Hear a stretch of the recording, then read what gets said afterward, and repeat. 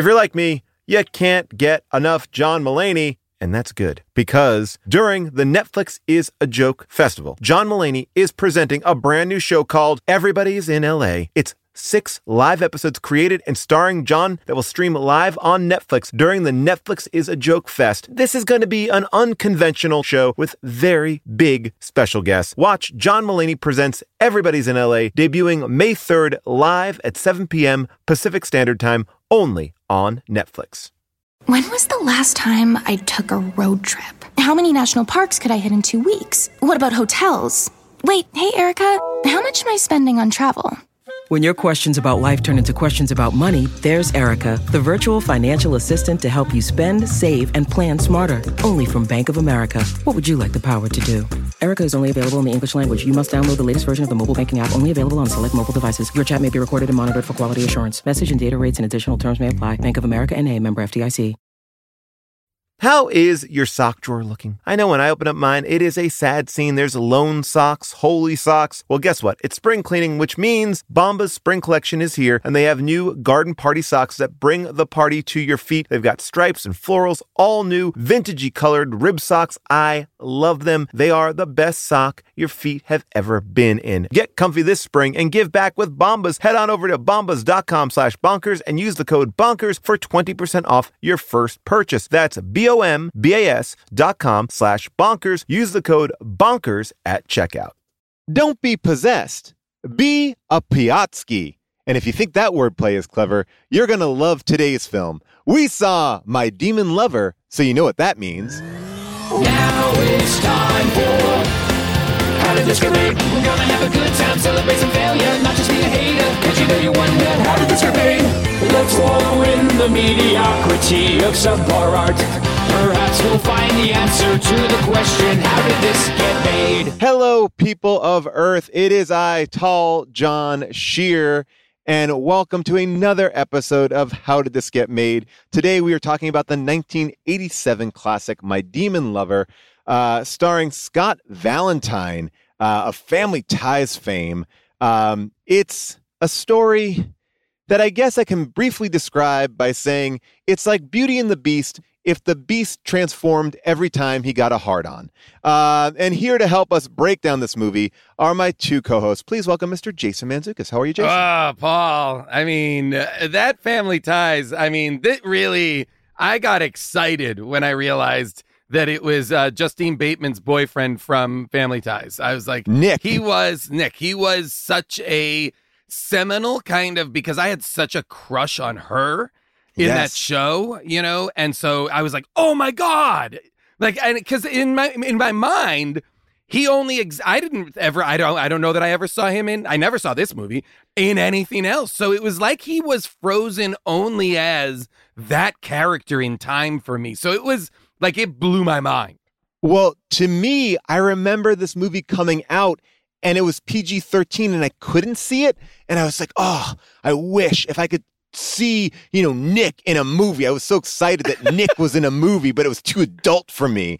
But that I wanted to go. Surprises me. Based on what I now know about your childhood, I would assume that you would have been able to kind of free range see whatever movie you wanted to. No, my family was very, very strict. My dad would cut out nudity in movies and then I could watch them. Yeah. Yes, that's right. He would make his own edits. Now, and you see that as your dad cutting the nudity out to make the movie safe for you, not your dad splicing together a reel of just nude scenes, right? That's how you choose to see it, if I'm correct? Now, as I say it, I'm like, my dad had to sit like in front of a VCR reel-to-reel waiting for nude scenes to like pause, record. So what an incredible gesture of love to go through and cut the nudity out of all of these movies that he wanted you to see or that you wanted to see so that you could see them. And I do wonder if at any point it occurred to him, you know what? I'm sitting on now a ton of just nude clips. Like, can I ask a question and you don't have to answer this? Is your dad Mr. Skin? I don't want to reveal the true identity of Mr. Skin because that is part of the mystery and mystique. I will say that, you know what? I imagine Mr. Skin's a great dad. I'll leave it at that. Joining us also today is our other co-host, Miss June Diane Raphael. How are you, June? Oh, gosh, Paul, I'm okay. How are you? Good. I know that you have a connection to Nick from Family Ties as well, right? Yes, I also, Jason, had the same experience, but I had such a big crush on Nick. Sure. And to see him, when I put that together, I didn't know what I was in for. Yeah. I saw the movie. I still don't know what I'm in for. I don't know which end is up. I'm very excited to talk about this movie because without getting too far ahead of ourselves, having just watched it this morning, I thoroughly enjoed it. There is something that goes down very easy. Yes. But it also makes no sense. Oh, no. None of it adds up. It's terrible in construction and plot, but it is. I will say what I should have said is it is testament to the performances of the duo, the main characters. I'm sorry, I'm forgetting the woman's name who plays the lead. Denny. Thank you. And I hope you don't forget Sonia. Sonia, of course, but Scott Valentine and Denny are amazing together, I thought. The and actress's I was name is Michelle Little. Thank you. I thought there was something so winning about them that I was charmed, I guess. Well, the Denny character is kind of like Diane Keaton by way of Meg Ryan. Like when you first meet her walking down the street, I'm like, oh, there's something engaging about her right off the bat. I liked her.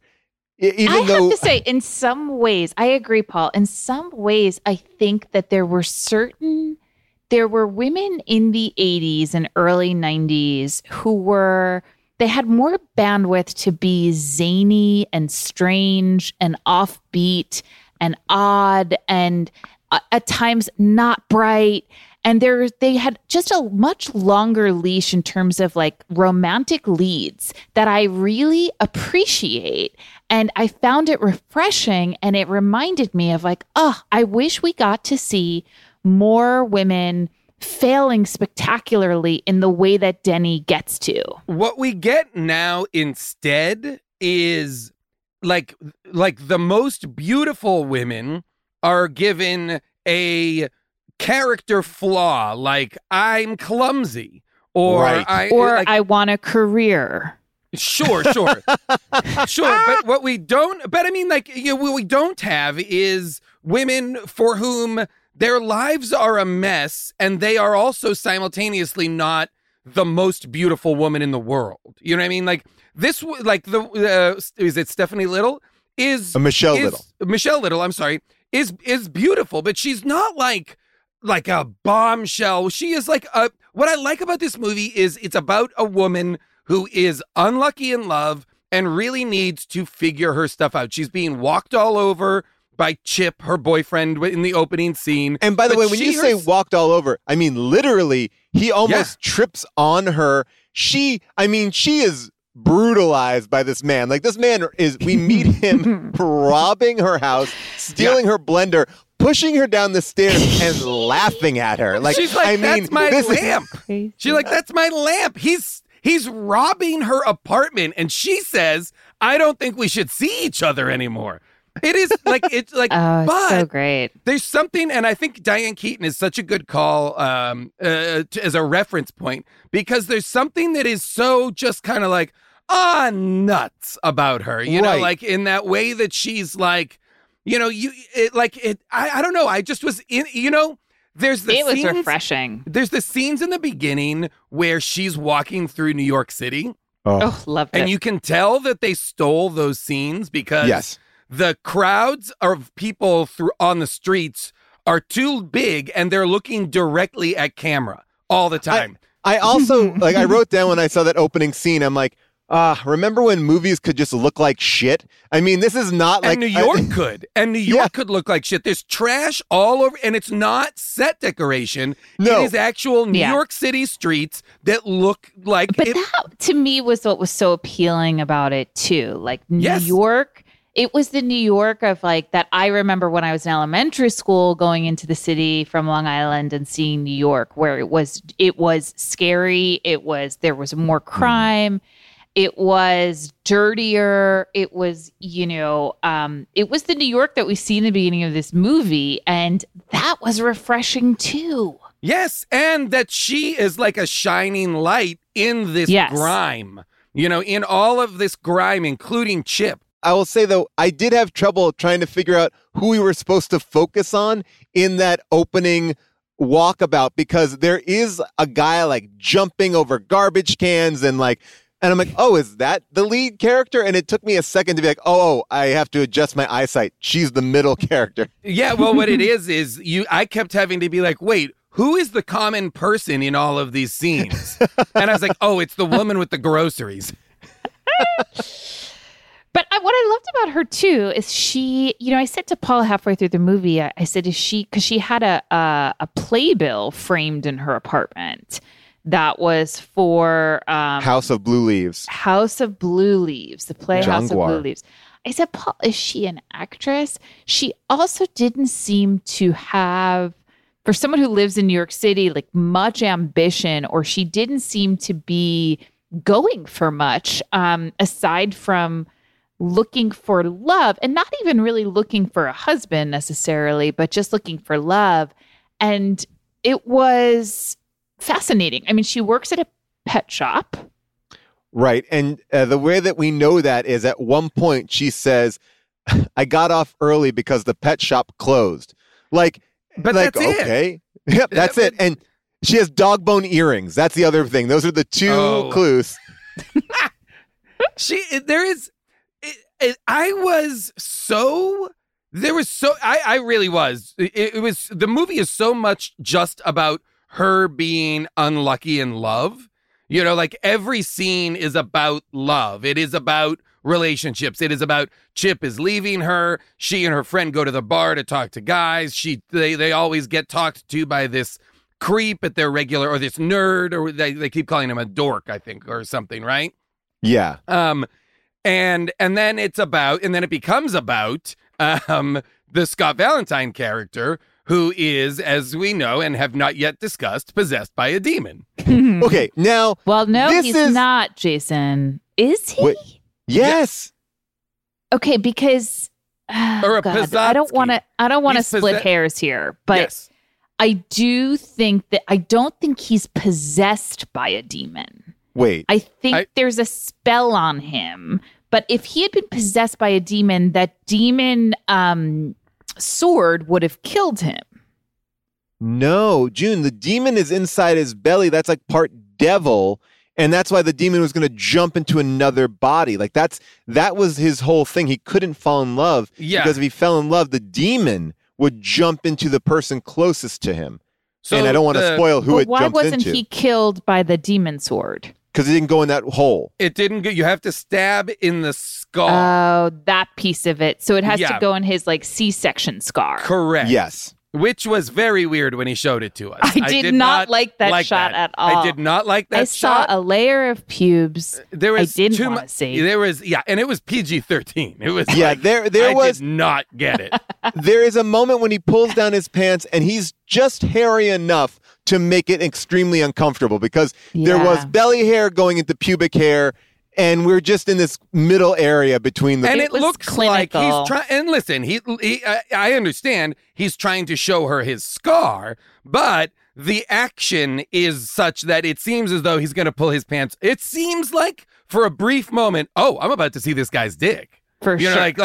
That's how, I'm like, is he just going to take it all down? What is this? No, and by the way, they play it for a joke. I didn't realize the demon sword had to go directly into that hole. So that's why when he stabs other guy in the hole, they yell, look for the scar, and he sees it and stabs him in the scar. Wait, riddle me this then.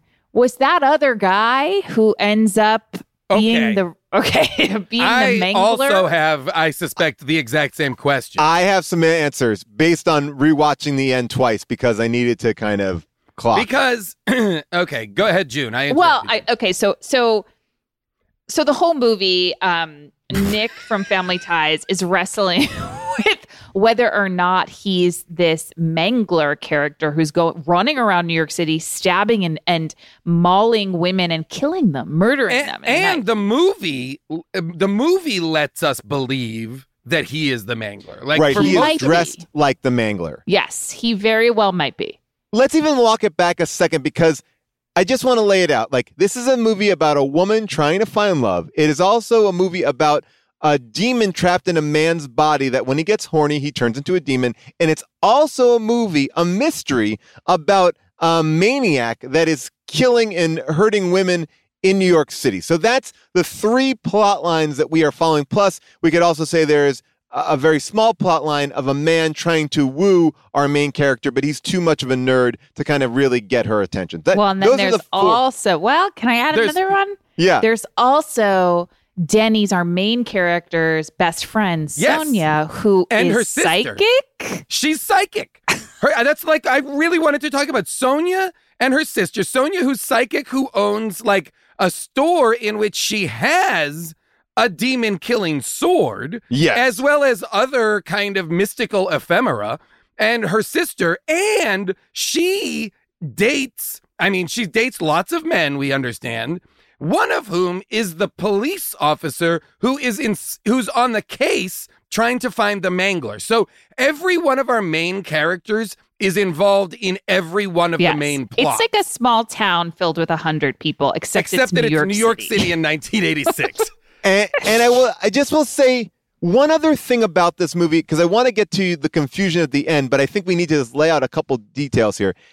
There is a very big issue in this film that Scott Valentine, aka Nick from Family Ties, does not know that he is possessed by a demon. Like, when we first meet him on the subway train doing some of the best overacting I've ever seen, someone who's never played a saxophone. Yeah. Playing a saxophone like a kid, like with a mime instrument. I'm like, not even trying, but like, it was insane. Good evening, ladies and gentlemen.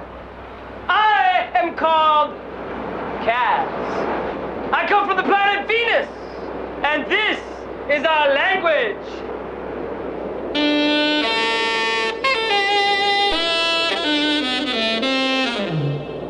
Attention, Earth! We are friendly people. Give us your money, and then go in peace. And leave the women. Woo!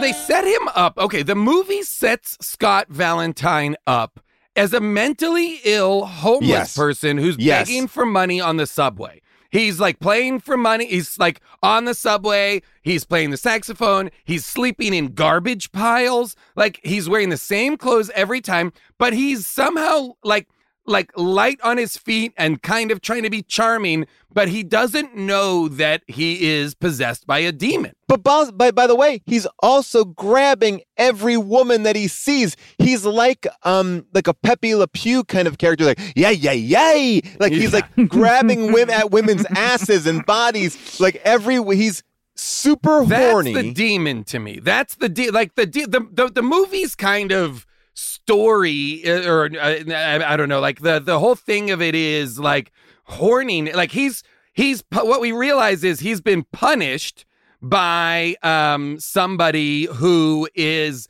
when he's a teenager, and is making out for the first time with a girl. He's having his first kiss.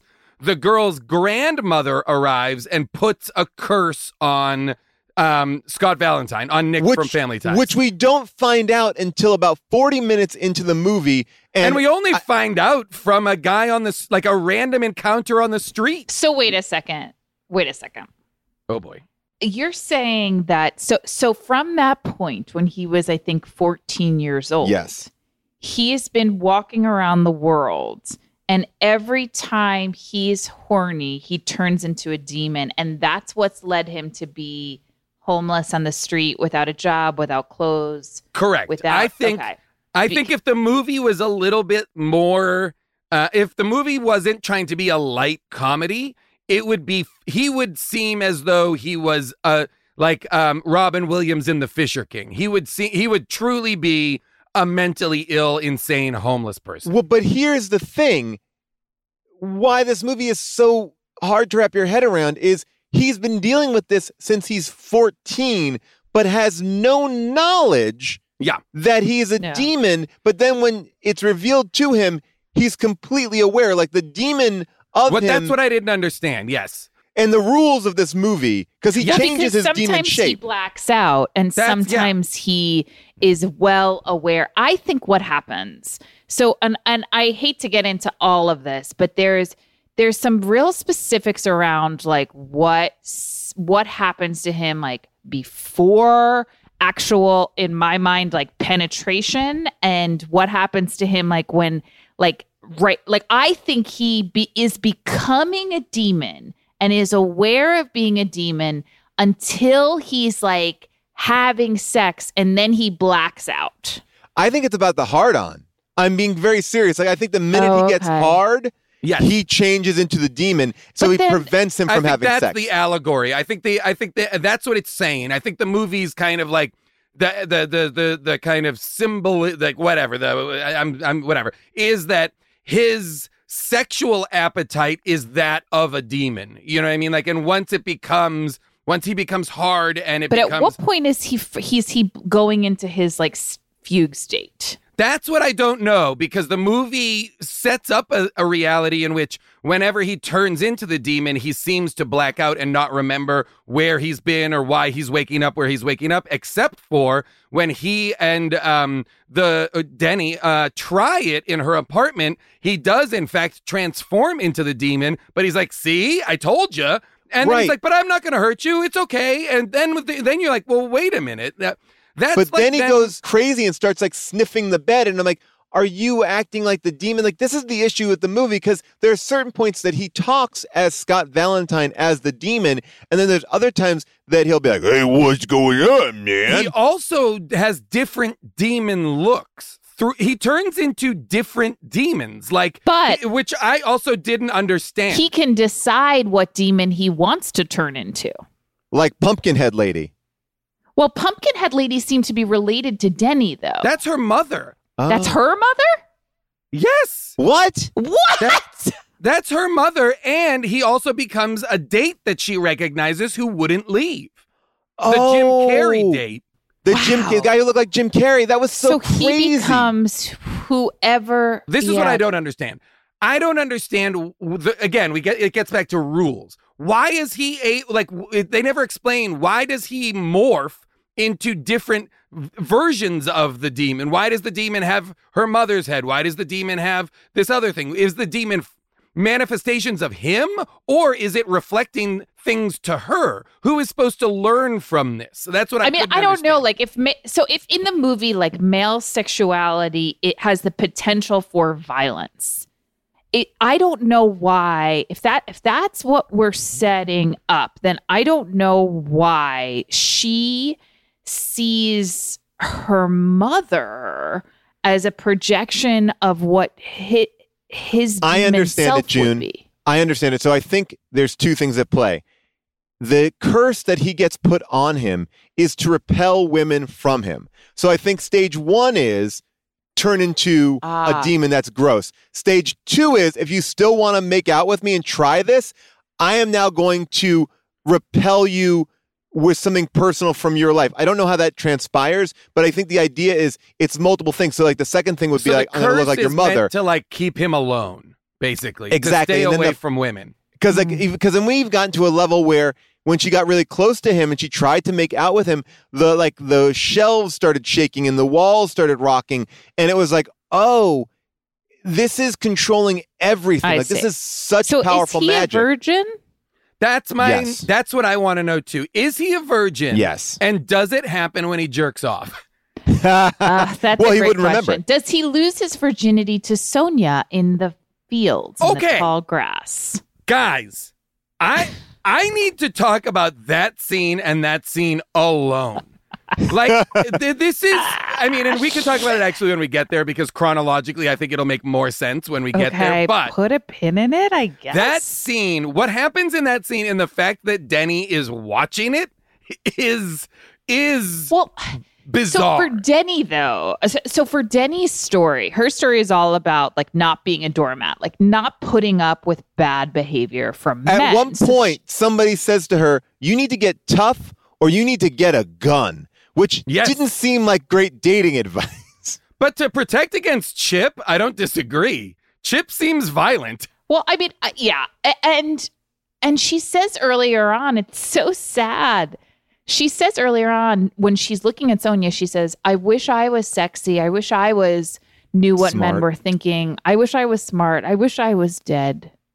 Oh. Yeah, she said, I wish I was dead. But why does she wish she was dead? She is just a heartbreaking character. I love her so much. I love her so much. And her performance was, I mean this, like this could have, with what her character is going through, without the right touch, it would feel either too maudlin or too crazy.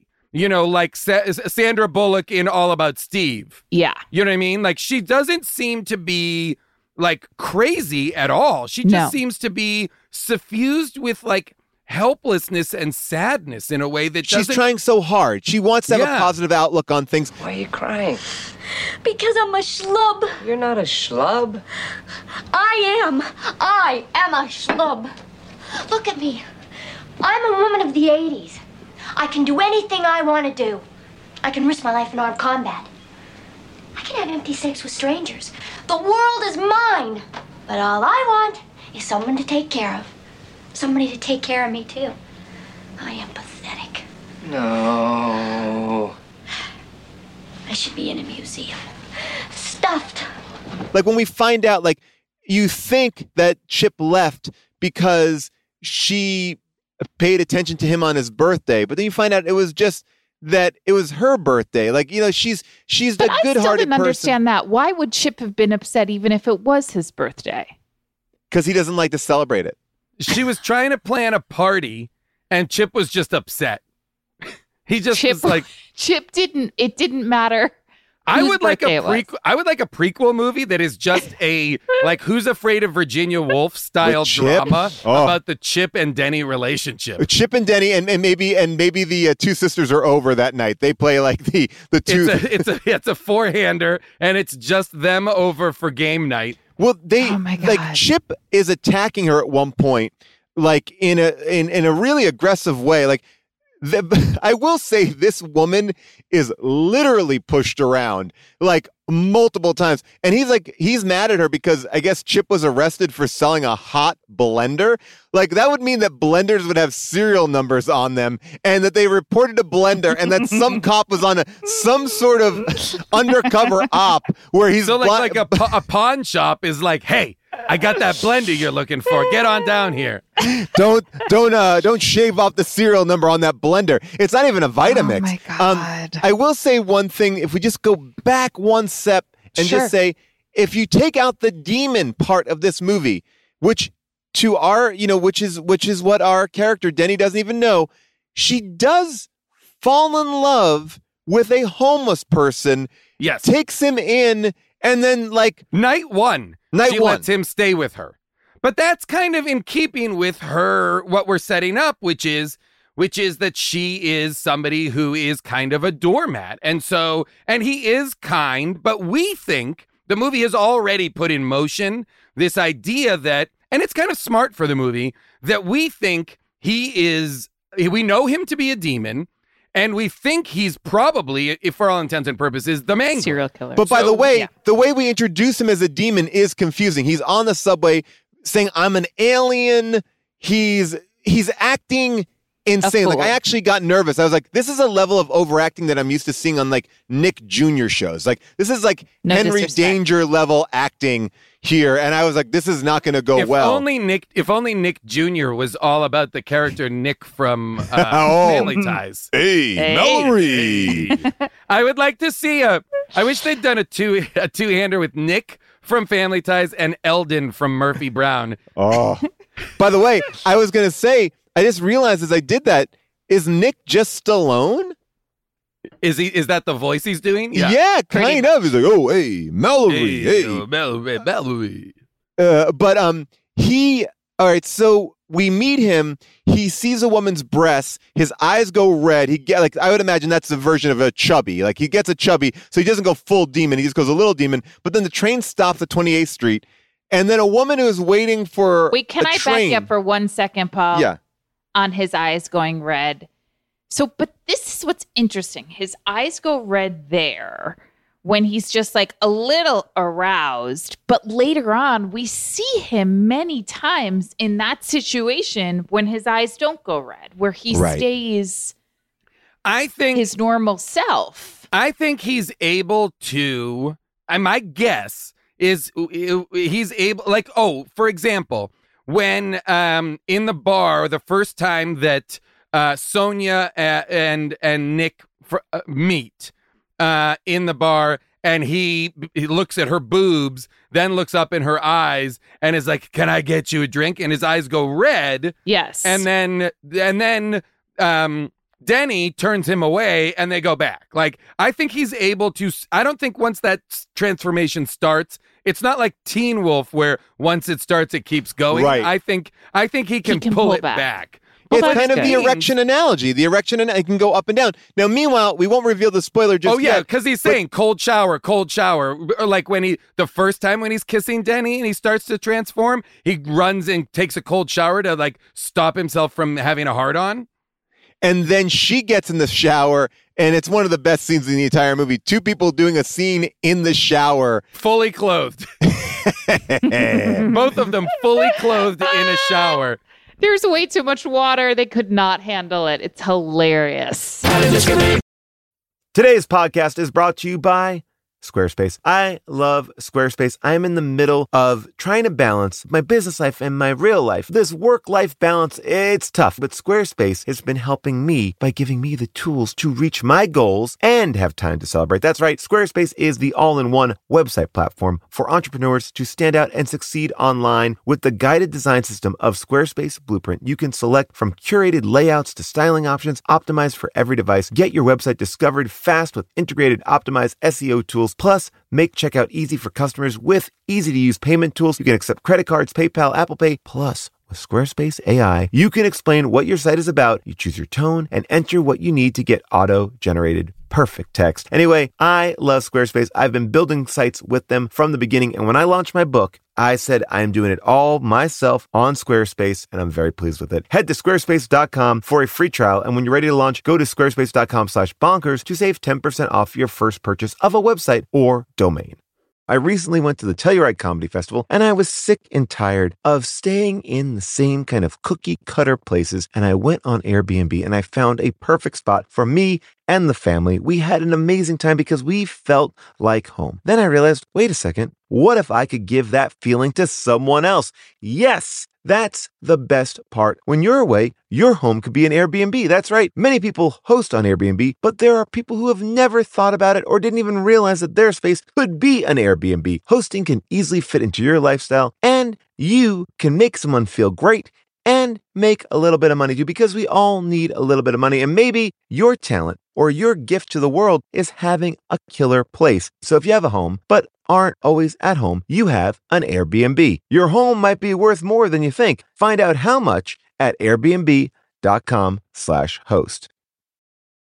Today's episode is brought to you by Captain Crunch. Who said the kids get to have all the breakfast fun time? Break away from the ordinary with Captain Crunch and bring back the spirit of adventure to your mornings. Everyday life can be stressful, but a tasty bowl of Captain Crunch is an escape from morning monotony. Enjoy the bold flavors like original Captain Crunch, Crunch Berries, Oops All Berries, and peanut butter. Plus, the crunch you love is now available in cinnamon, and it is delicious. Even in a sea of milk, the crunch of Captain Crunch is epic.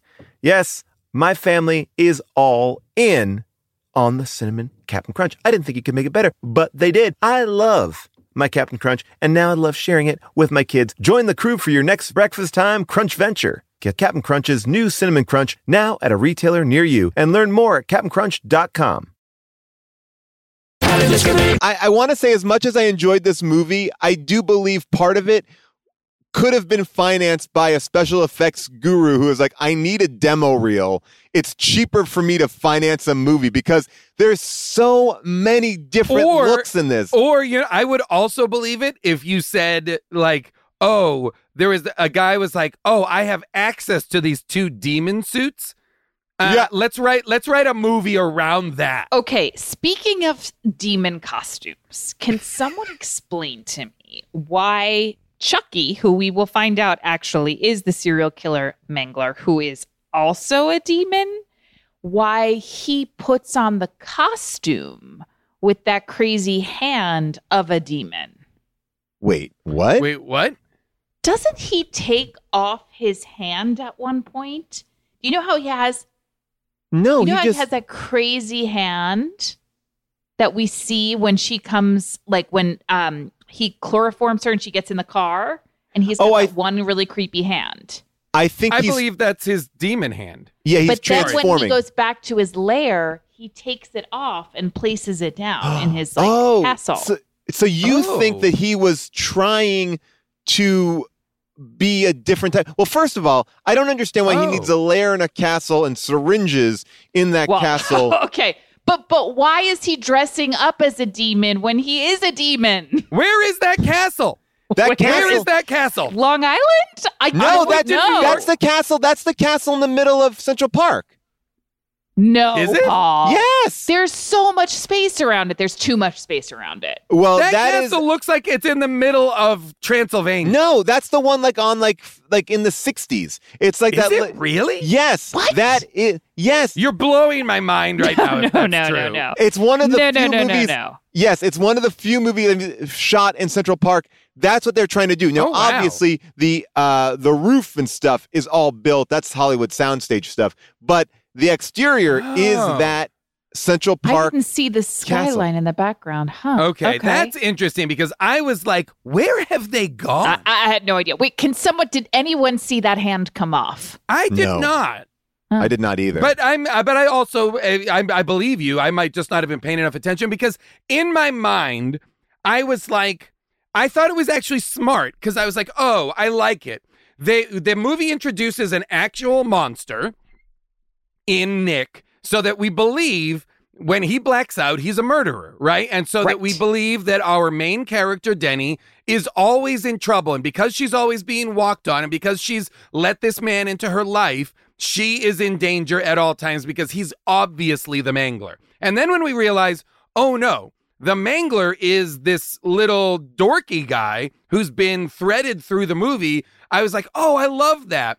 We're now going to just show that, like, just a man is actually capable of being a monster. He doesn't have to be a legitimate demon. He can just be, any man can be a monster. And then, in fact, no, he's a double demon. He's like Demon Daddy. And by the way, that's Alan Fudge that we're talking about as Phil, who I think is hilarious in this movie. But June, you're right. I just scrolled through the movie. He is wearing a fake monster hand. Thank you. But why though? Why? So this is the crazy thing. I get it. I understand it. What is it? He also doesn't know that he's a demon. He's just a maniac mangler. But why put on a hand and put on a demon costume? What are the chances? So he doesn't know he's a demon. So he's putting on a demon hand and then later has his own demon hand? Like that would be... So the only world in which I thought this could work is... because it seems like New York City is such a small town, I thought maybe he has actually seen Nick around town and is trying to frame him, a real demon, for all of this the would make sense. crimes. This would make sense because, and here's why I can make sense of what you just pitched, June, is because when Nick sees the woman on the subway and becomes horny and his eyes go red, we can presume he turns into a demon. That woman is later dead on the subway tracks.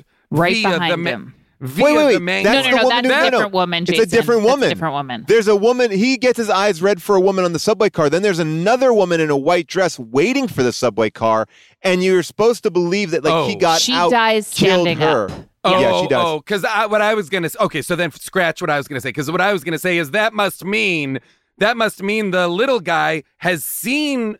Yes. Nick from Family Ties turn into a demon is trying to frame him. I think he could have been on the same train because it was certainly set up that way. I mean, maybe these demons aren't violent. But I mean, this is the trick. Sonia saw the demon that attacked her sister and says it's the devil.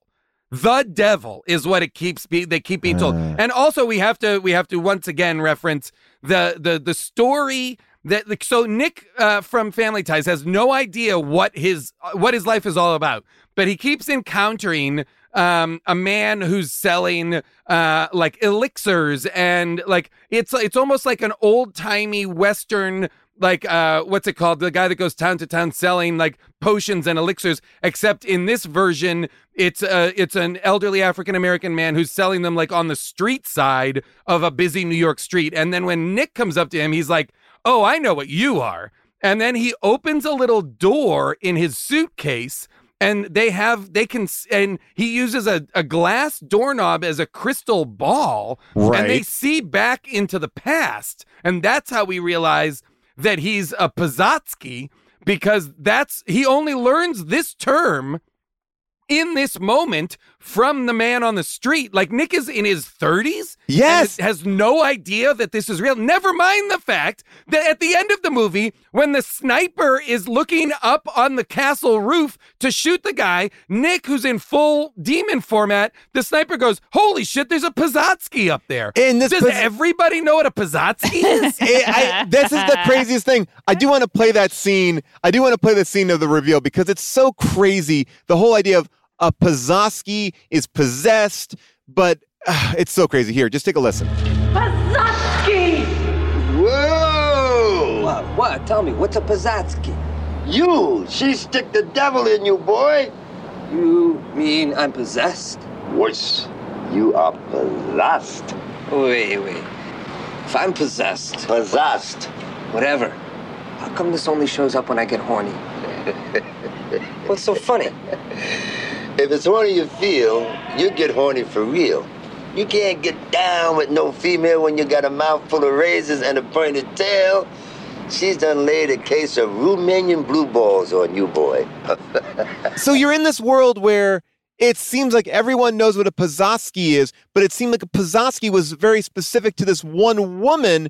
It almost like that was her name, right? Because wasn't their last name I'm that? assuming it's some sort of like, the equivalent of, thinner, like, like a curse that is meant to be from somebody from the old country. You know what I mean? Right. Like, that's why to me, Pizzazki seems like it's that's people from the old country. They can put a hex on you or the evil eye or one of those kind of superstitions or things. Does that make sense? Yes. So now we do find out later on, and I'm sorry if this was just discussed, but that Chucky, the actual Mangler, was also cursed by this woman. But yes, he also tried to make out with that girl. And this is a small town America. I was just going to say, he's like, "Oh, you know her too? Her grandmother was a real bitch though." And I'm like, wait a minute. Is New York City full of men who tried to hook up with this teenage girl and their grandmother turned them all into demons that are out murdering women? And by the way, I feel bad for that little girl. I mean, all she wants to do is get a little, she wants to get a little action. I feel bad for the little girl, and I feel bad for all the innocent women who the blood is on the grandmother's hands of all the innocent women that the Mangler has mangled. Okay, so we have this grandmother. This is part of the fact that this is part of ostensibly a romantic comedy. Because the setup, the archetype is the romantic comedy of the woman who's walked all over, who finally meets the right guy, except there's something wrong with him. Except in this case, what's wrong with him is he's a demon. And that is crazy. And by the way, he's also not well. I mean, like, I think there's something about Beauty and the Beast where, Belle finds the Beast and they have this connection. At first they're against each other and then they're together. But here, like, they fall in love because he likes playing on a children's, like, jungle gym. And it's like, There are a lot of adults that like to play on that jungle gym, though. Oh, by the way, the Washington only people Square that you Park. see on that jungle gym are adults. Like when she's going to remember her time with him, where they traversed the entire New York City in one day. They did a lot of walking that day. Their legs must have been burnt. Nobody seems to care about Sonia's sister. Oh, yeah. Nobody cares about Sonia's sister at all, really. Sonia's sister doesn't even get an end title card. At the end, they kind of do like a recap of all their funny moments from the movie. Well, Sonia's sister survived. She survived, but she's hospitalized and is in bad shape. Meanwhile, Sonia's that's out true. at the bar hanging with Chucky, Denny, and Nick from Family Ties, as if like, haha, my sister's fine. Denny never goes to the hospital, never inquires about her sister, like never stops by Gree and is like, let me help. I'll pick up some shifts to cover your sister who's still in the hospital. Like, if the sister is disposable. Jason, she's got to work at the vet. I guess. I don't know, man. I felt bad for her most of all. Yeah, but again, like demons, psychics. This movie is full of magic in a way that's juxtaposed against grimy 80s New York. For whatever reason, I was like, yes, I'm into this and I do believe it's so much because the two leads are so winning. Like, I believed them, you know. I really fell in love with Nick from Family Ties. Like, he started off very rough for me because he literally is, I think, being unchecked by a director in those first two scenes. It's like, he is not a likable character. He drops the saxophone entirely, by the way. Like, where did that did he just get that out of the trash? Does he play the saxophone? Like, we're pulling in things about him. We're losing things about him. He's sleeping in the trash. Like, I don't feel like the movie knows who he is. It's weird that he claims to be an alien, but is in fact a demon. A demon. You know, but I guess maybe that's just meant for us to believe he's just mentally unstable. But is he mentally unstable because he's a demon? Yeah, we are supposed to think like, oh, this is the type of person you encounter in a subway that everybody's a little scared of, and he's unhinged and he's dangerous to be around. And she basically takes him in like he's a stray dog almost. Right. Because to be clear, when she meets him, it's not because they don't have like a love connection. No, he's steals like begging her. He's begging her for food and then spits it all over her. He's acting like an animal. He's acting like a dog. That's one of my favorite things about this movie too. Yes. He climbs out of the trash. He steals her food. He spits it up all over her. He follows her home. She invites him upstairs and says he can sleep on the couch. It's like he's a stray dog. He tried to like mac on her. Like, he's also like, he's manipulating her to go up to her. Like, let's not forget that. Like, he lies that he's sick, and then she brings him up, and then he saves her from another attack because she's often attacked in this movie, and that's how he gets to stay over. But Junior, you're going to talk about the health food store because that. Well, I forgot about the late 80s, early 90s disdain for health and wellness. Oh, the just disdain and disgust. Like how the idea of beets. How the idea of eating a veggie beets. burger. It's not even a veggie burger. It's a burger made of beets and fruit. Yes. So much so that he calls her Fruit Burger for the rest of the movie. It literally is coming out of a machine, and I'm not joking about this. It's a machine that's called the Health-O-Matic, which is pumping out gravy-style sludge onto plates, and it's being eaten by the best cameo in the entire movie, Larry Bud Melman, Calvin DeForest from old school David Letterman. Whoa, what was going on? But the commentary on it is that he takes a bite of celery, takes a bite of his food, and then dies. In the plate.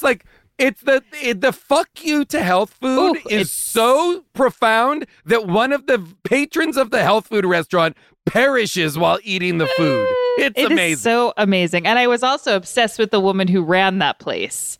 Oh, who's on having the phone. a screaming argument with a boyfriend. It's the best.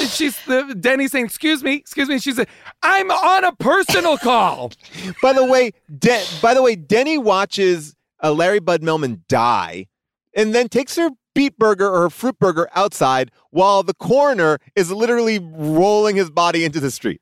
This movie, I will say, and I wrote this in my notes too, this movie has very funny jokes happening in the background. Yes. You know, and this is the other thing, because you were saying, and I think it's a great comparison. Her kind of like almost Annie Hall-esque kind of like upbeat attitude. She also reminded me too of Julie Haggerty in a way. Julie Haggerty would have been great in this role too. It's a similar archetype of like someone who cannot stand up for herself, but is so positive and so caring about people and the people, and so open, so unprotected, so vulnerable, and also so buoyant and plucky. And that is sort of the resilient. So resilient that you feel okay watching them traipse about this insane world with these insane people, because it seems that they'll end up on their feet somehow, which of course she does. I mean, by the way, you can knock her down, but she will get back up. And I think that's the story that we're really following here. We're really following Denny can take one on the chin, and you know what? She gets, at the end of the day. Well, she's fearless in the sense that she really is. It's her idea to say to Nick, Kaz is his name. We've only called him Nick from Family Ties. Yeah. Kaz, weirdly, is his name. Which seems like a medieval name, and that's odd too. I mean, Kaz and Denny don't roll off the tongue. You know, you don't think Kaz and Denny, La Claire de Lune is like, you don't think that was the original title of Frankie and Johnny? So to me, it was like Nick, when he's like, you got to stay away from me. I'm too dangerous for you kind of stuff. She's the one that's like, no, come home with me. Right. We were going to do this. And you are going to we're going to do this together. She is brave and pure of heart, which is wonderful. And when he does transform, he transforms into things that are meant to hurt her. Mm-hmm. You know, a scary demon, a bad boyfriend she had, her mother. She smashes her with that special effect of her smashing her mother's face in. Her mother's face. It's like a hollowed out like pumpkin head. Yes. Oh.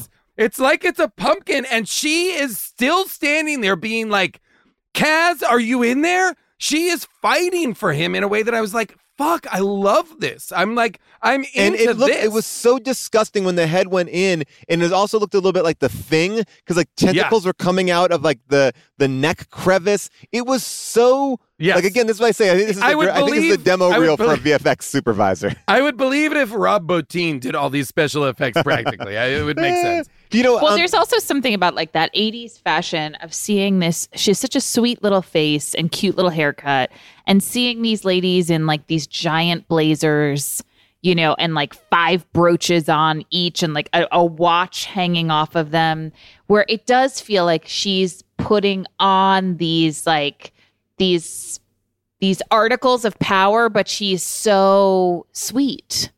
And I mean, by the way, I this morning Diane Keaton did a like Instagram live that I was watching because I was thinking about Denny, and I saw her and I was like, oh my gosh, you got to watch this. And Diane Keaton talked about why she wears a like that black hat that Denny's wearing in it. And Diane Keaton said it was all inspired by Cary Grant wearing a top hat one time, and she wanted to have that kind of power that Cary Grant had. She thought that he had like this like kind of sexuality with that kind of a hat, and I felt like Denny's embodying that kind of Annie Hall look. I've heard that Diane Keaton wears those clothes because I feel like I've seen her quoted saying because she just wants to be noticed, not just, but because she wants to be noticed. Well, look at that. I mean, tell it to her Instagram Live. Hey, everybody. Just wanted to give you a quick heads up here. There's something we should all be doing. It's going to improve your life, make every day a little bit better, and that is eat more Reese's Peanut Butter Cups. Yes, think about it. All the gurus, all the coaches out there, they've never said the words, eat more Reese's. I mean, that combination of sweet chocolate and salty peanut butter, I mean, this is something that brings other people and ourselves joy. That's why there's 2 in a pack. Shop Reese's Peanut Butter Cups now at a store near you, found wherever candy is sold, and often in my pantry because I love these. When you travel, do concerns back home nag at you? Did you lock up? Did you leave a window open? Well, if they do, that's why you should invest in Simply Safe Home Security today. That's right. For award-winning security and peace of mind wherever you go, Simply Safe wants to be there with you by actually not going there at all, but staying at your house. Listen, Newsweek ranked it the best customer service in home security. Plus, it gives you whole home protection, sensors to detect break-ins, fires, floods, and more, plus a variety of indoor and outdoor cameras, no contracts, and a 60-day money-back guarantee. I'm going to tell you this. It's worth it for the peace of mind to know that when I'm on tour, when I'm out there in the UK, I can check in on my house. And with the time difference between LA and Europe, I loved having the 24/7 professional monitoring service in case something happened when I was asleep or not reachable. Simply Safe has given me and many of my listeners real peace of mind, and I want you to have it too. Get 20% off any new Simply Safe system when you sign up for Fast Protect monitoring. Just visit simplysafe.com/bonkers. That's simplysafe.com/bonkers. There's no safe like Simply Safe. Summer, the best time of year, usually doesn't come with a great deal. Soaring temperatures come with soaring prices. But what if there's another way? With IKEA, your summer plans can last longer than 2 weeks of vacation and be more affordable. Here, everyone can have lounge chair access, no reservations needed. From affordable outdoor furniture to stylish accessories, we have all the essentials you need to soak up summer in style, no matter the size of your space. Start planning a better summer with IKEA. It's your outdoor dreams inside your budget.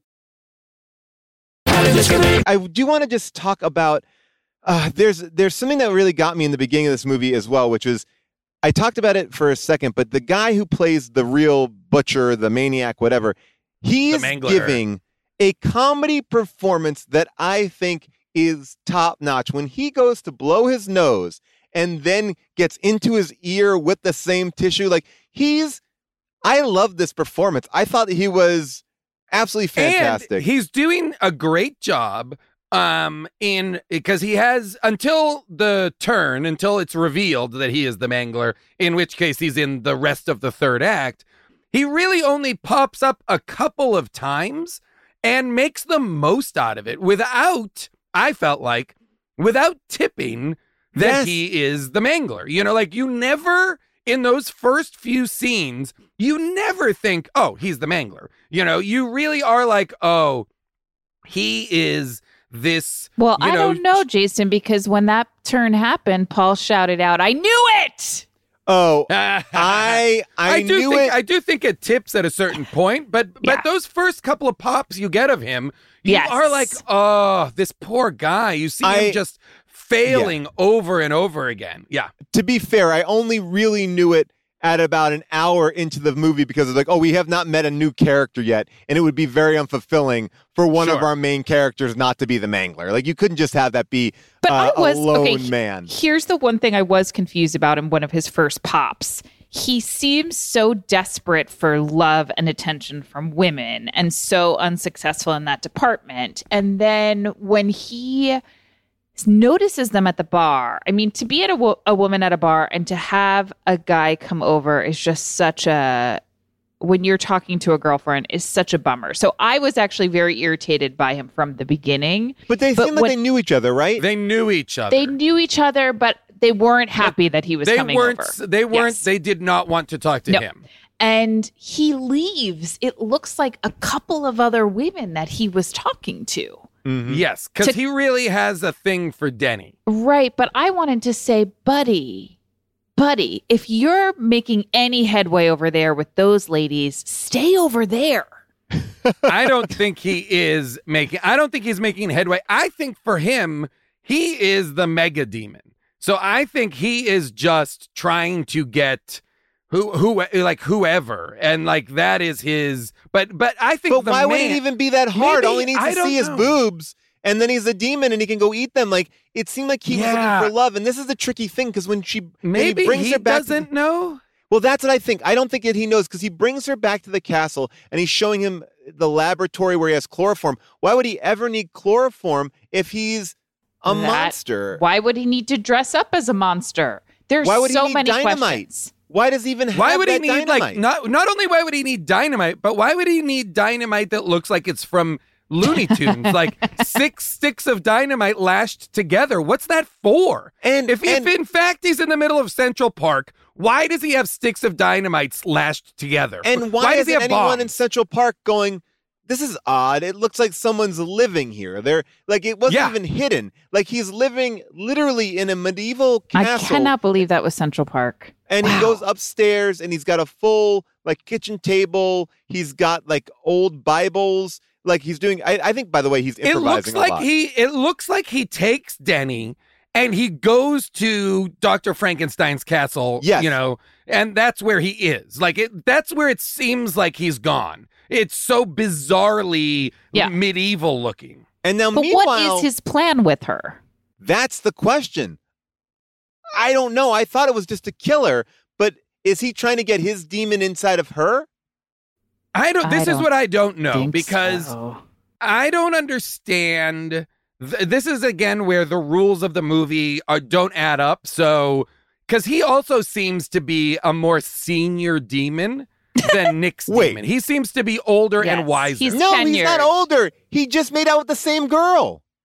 Oh, but you're saying the demon inside of him. I'm sorry. I mean to say the demon that's inside of him when they both turn into demons, okay? Right. Which genuinely surprised me.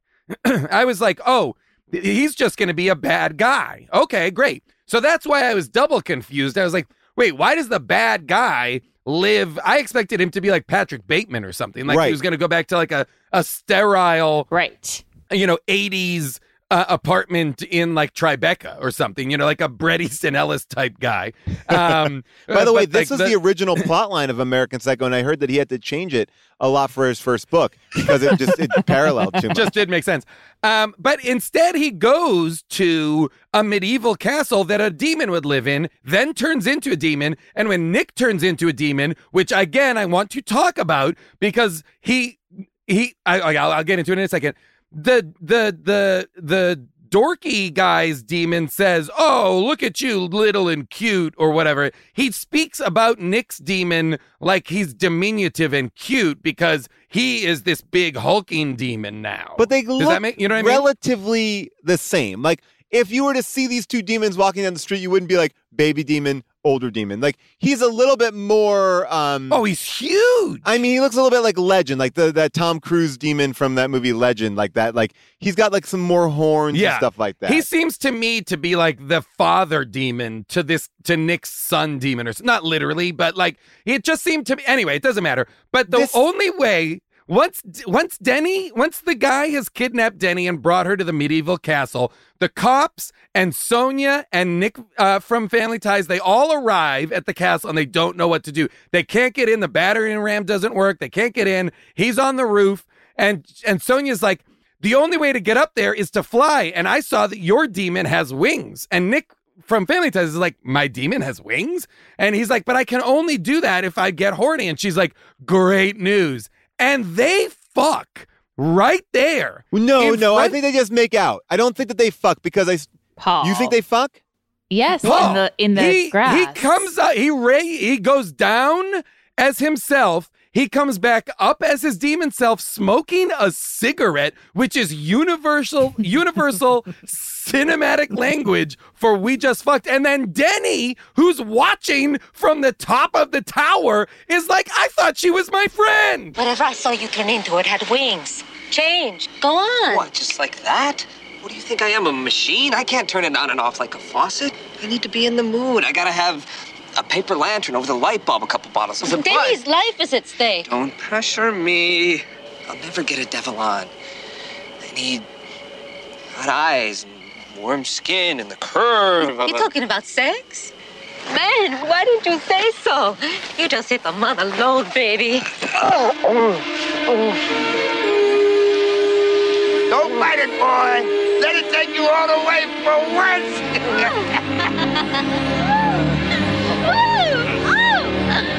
Well, this is an important moment for her character, though, because this is where she draws the line. Right. She doesn't want to have anybody cheat on her. Exactly. So she needed that to happen. And of course, we can forgive him and her because we know that they did it to save her. But by the way, Sonia was so excited. Sonia was She's so excited into to do it.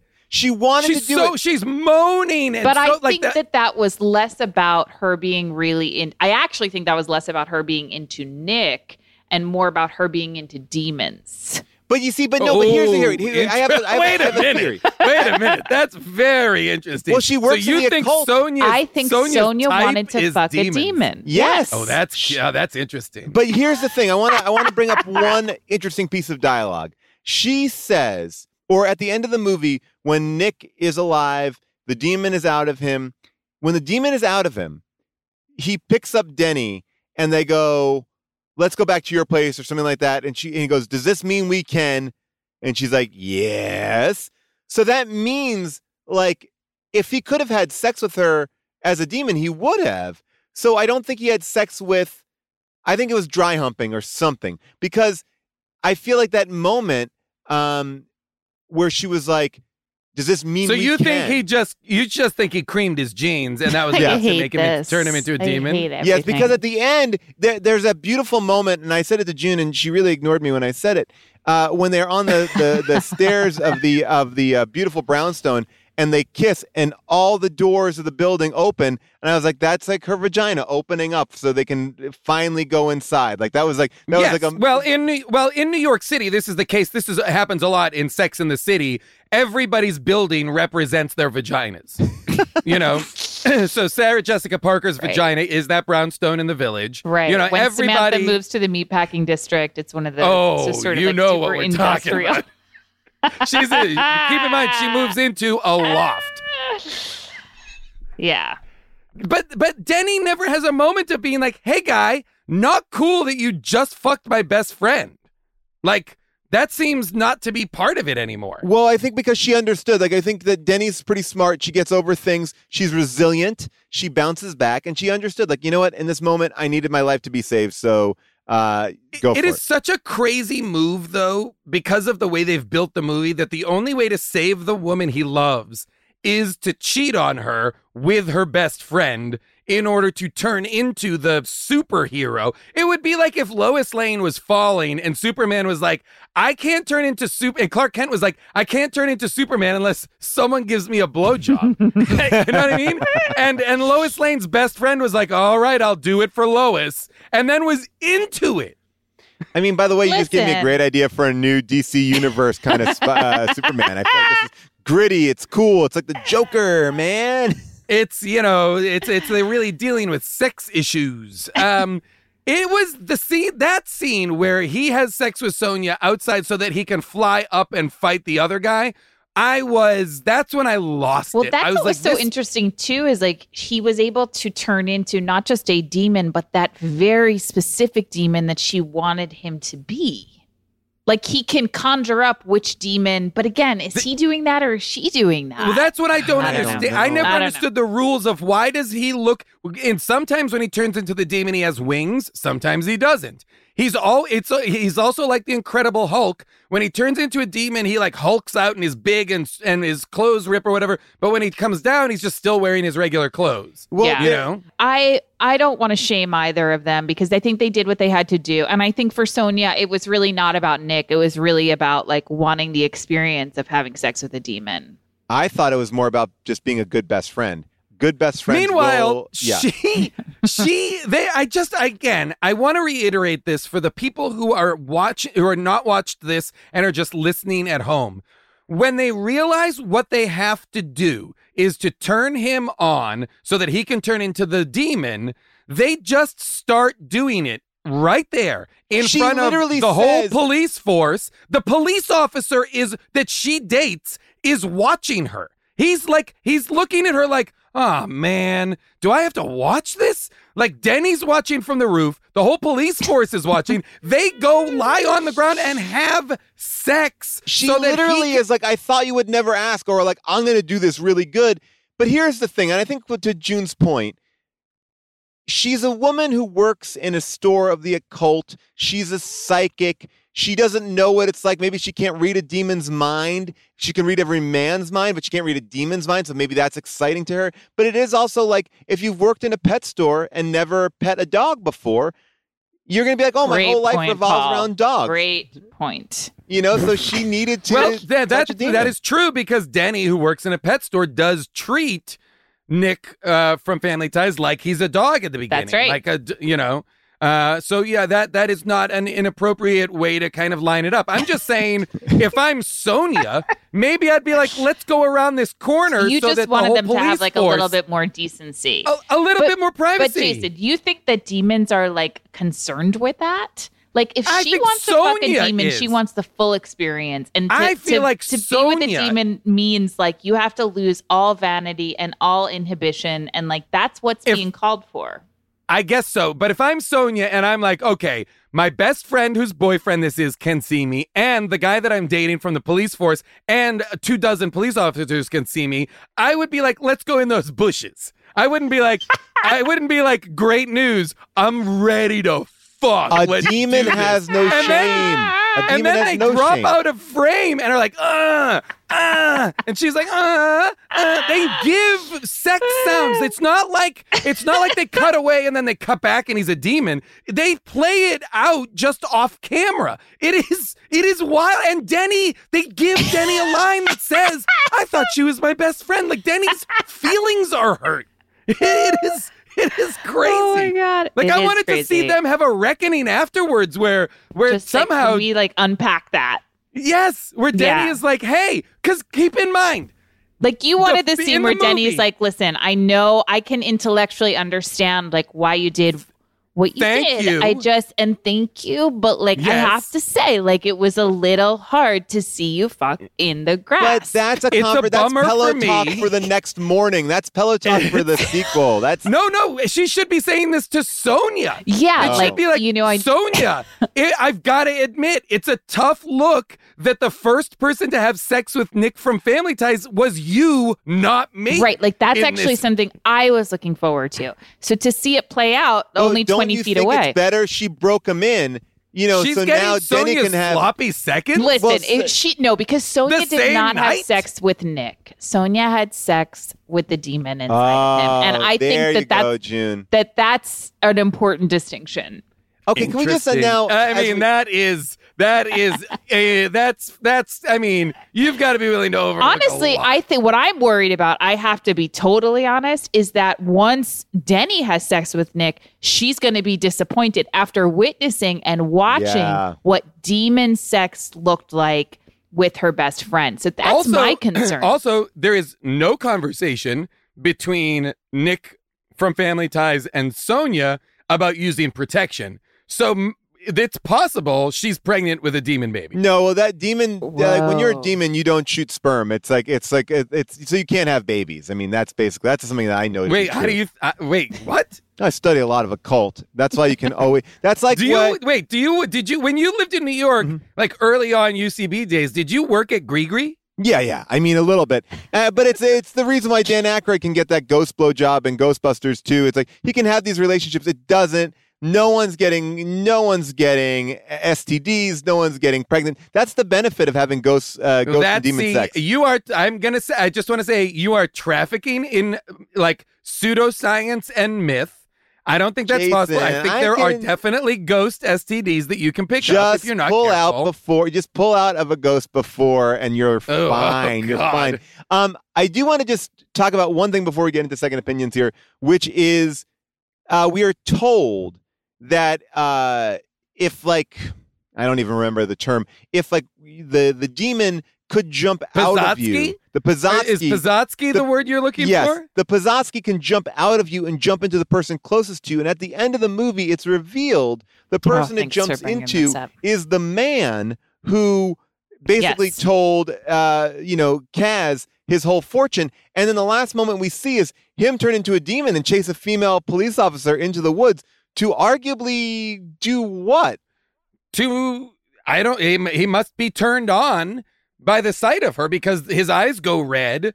And, Right, but I mean, so- where does that end? I mean, are we just basically saying that these like demons are just going around harassing women around New York City? Like Well, Like, I don't know. The whole narrative I found so troubling because so that man is presented as like very much so the stereotypical like wise, old, spiritual black man in the movie who like the magical black man from exactly. that is like Legend of Bagger Vance and these kind of movies that feature this character. Yes, but he's actually it's troubling because he's not giving good advice and he seems really he seems weirdly and problematically interested also in watching Nick have sex with Sonia. Right. And I think he kind of wanted to be the demon. I mean, I don't know, but I mean, he at the end of the movie is sort of now imprisoned by this state that he's been left in because of Nick. But I don't know if he's even unhappy about that since he seemed to. Well, but what we don't know is because the movie has conditioned us to believe that the horny demons are dangerous. Right. When in fact, we don't know that Nick once turned into a demon was ever anything to anyone bad. You're right about that. I mean, Nick was at the very least a street harasser in New York City, and very inappropriate very with clearly, every yes. woman he But met. I don't think all I'm saying is I don't think that at the end of the movie when that man is chasing the police officer, his intention is to kill her.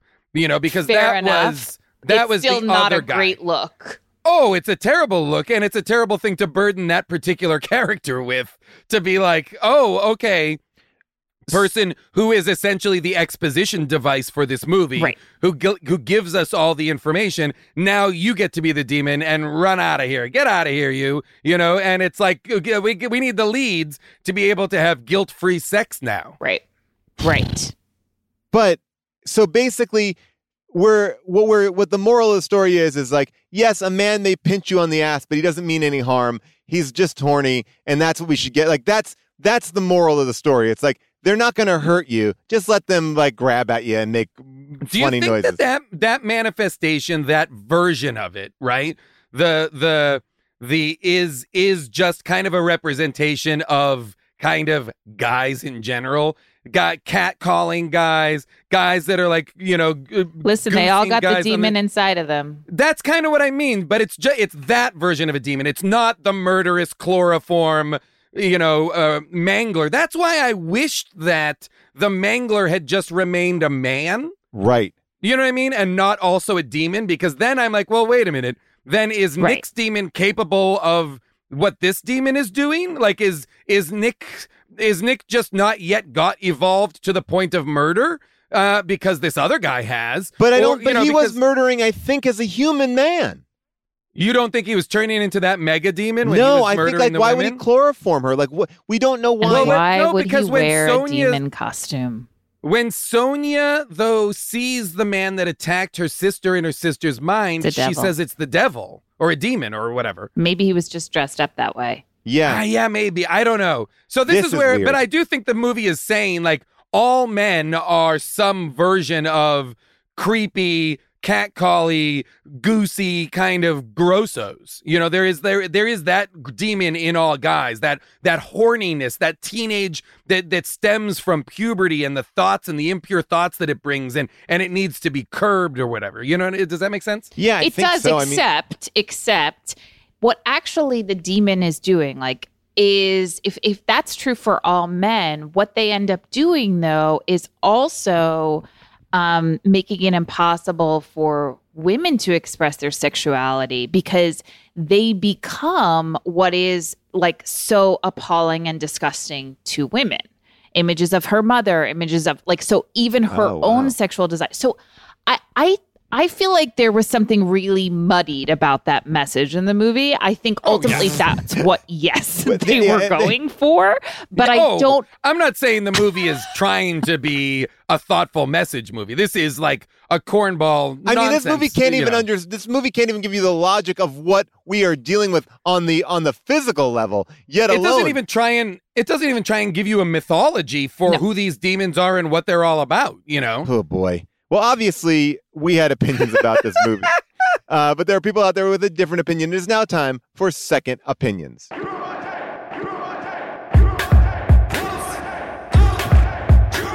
The movie was a piece of shit, yet this person recommends it. Tell me what is the message? Maybe that art is subjective. I need a second opinion. All right, so these are all culled from Amazon.com. This is actually rated very high. It gets a 4.6 out of 5 stars. There are 78% are 5-star ratings, 2% are 1-star ratings. And let's take a listen here. This first one is from Mary McLemore, and she writes, I like this movie. I had this movie on tape, and I liked it, and I thought it was funny. So when I saw this movie was on DVD, I felt like I should get it. And I'm glad I did. 5 stars. I like this movie. Wait, and you're saying that's from the rapper Macklemore? Yes. Who, is very much, he maybe got this at the pawn shop or whatever that song was. All right. And then this is from Polly Wog. Polly Wog writes, the main character in this movie, Kaz, kind of reminds me of myself, except for the part when he turns into a demon, even though he's a friendly demon.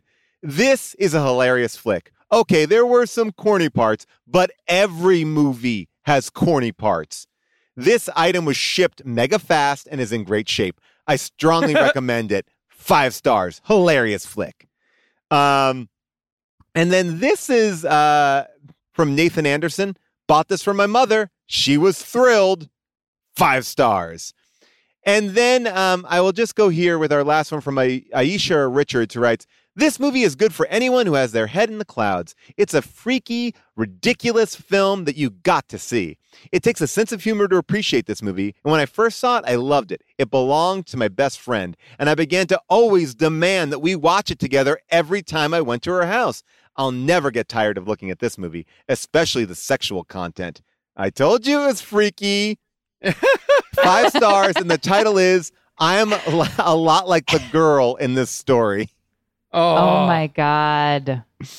It's so interesting because this movie is part of an archetype of movie that was so present in this era that doesn't exist anymore, which is like romantic comedies or, that kind of an adult movie that has magic as a component to it, right? That has like a real, like, a magical realism kind of component, or something that has to happen in order transactionally for the story to be told.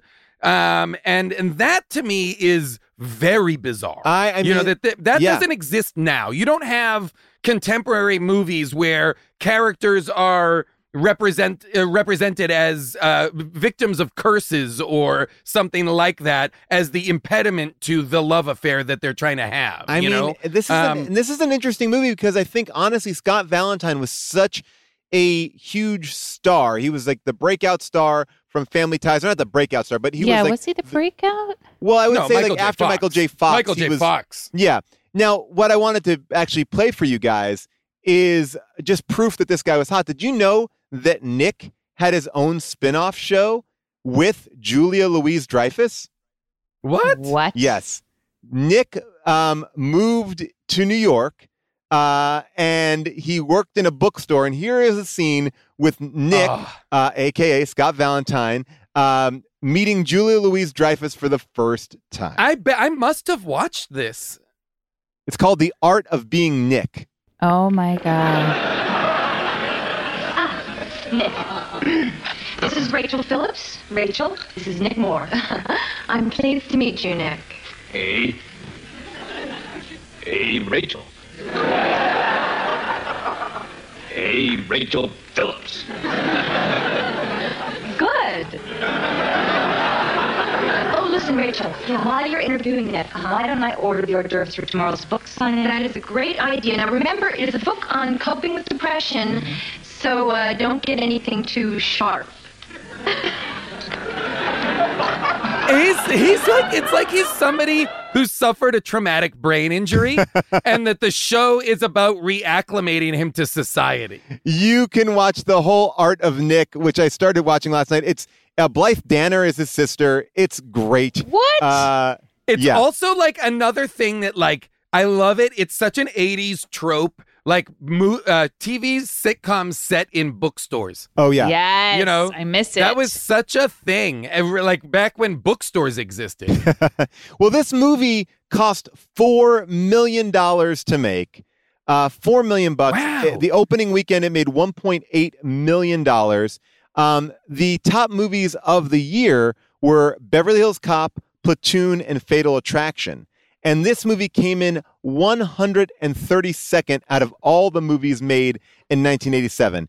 Wait, how much did you say it made? Opening weekend, it made 1.8 million, and domestically, it made 3.9. So it just underperformed. Okay. So probably fine, but not by no means any success. Well, yeah. And this movie came out in a year where How Did This Get Made movies really had their height, because this movie came in 132nd out of all the movies made in 1987. It was beaten by Mannequin, Running Man, Ernest Goes to Camp, Jaws the Revenge. Mannequin. Yes, Mannequin's Mannequin. a perfect example of another magic a movie that the love story requires magic. One of my favorite movies. Jaws the Revenge, also kind of a magical movie with like a talisman and witch doctors, and the Jaws is like there, okay? Masters of the Universe, Over the Top, Superman 4, The Quest for Peace. This movie beat Prom Night 2, Garbage Pail Kids, but this is a giant Garbage year. Pail Kids. 1987 Magic. is a year of How Did This Get Made movies, if I've ever seen one. And the taglines for this film: a monstrously funny romance, falling in love can be very scary, and he brought the best out in her, and she brought the beast in him. So that is that's a little bit here, yeah. But yeah, man, oh man, the movie was first offered to Jay Leno. Oh, God. They thought Jay Leno had a great face, and they thought he would be great as someone being possessed. So there is a version of My Demon Lover with Jay Leno, and I kind of want to see like, that. They're like, we can just build the rest of the demon makeup around the giant chin. It'll work. So that is My and it's Demon just Lover. a demon that just wears denim on denim everywhere he goes. By the way, already scary. Driving. It's like the character drives like a 1930s fire truck and wears denim on denim and just turns into a demon.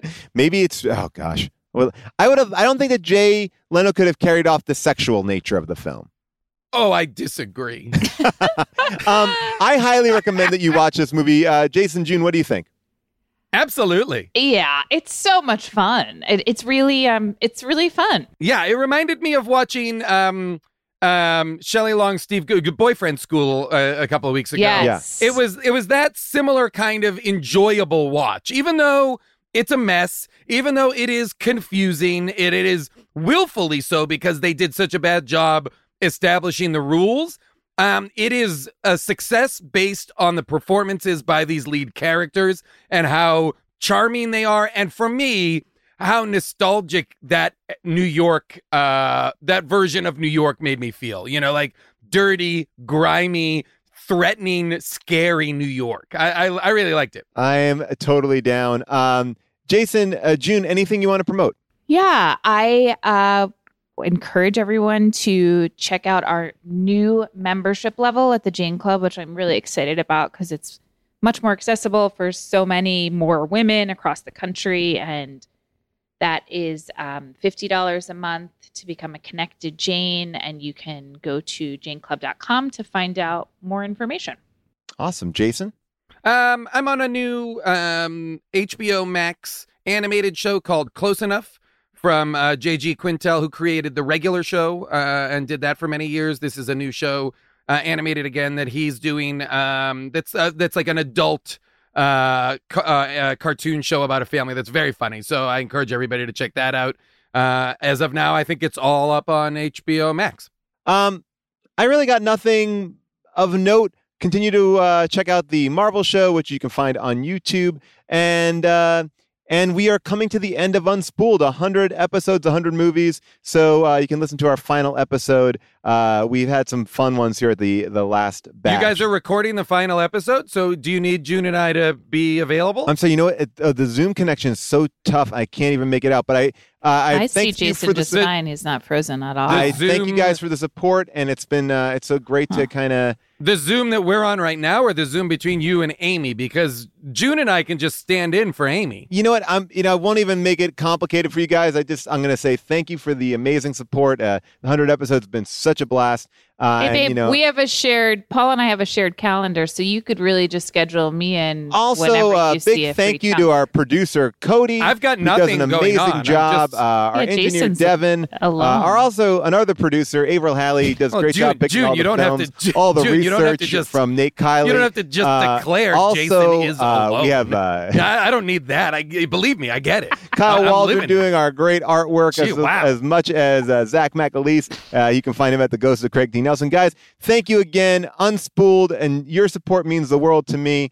And we will see you next week for a mini episode. Jason will be joining us again, and you can call and tell us what we might have missed from My Demon Lover. Give me a call at 619-PAUL-ASK, 619-PAUL-ASK. We will talk about that, and we will also talk about your own problems. Call the Paul Helpline. Tell us what you got on your mind.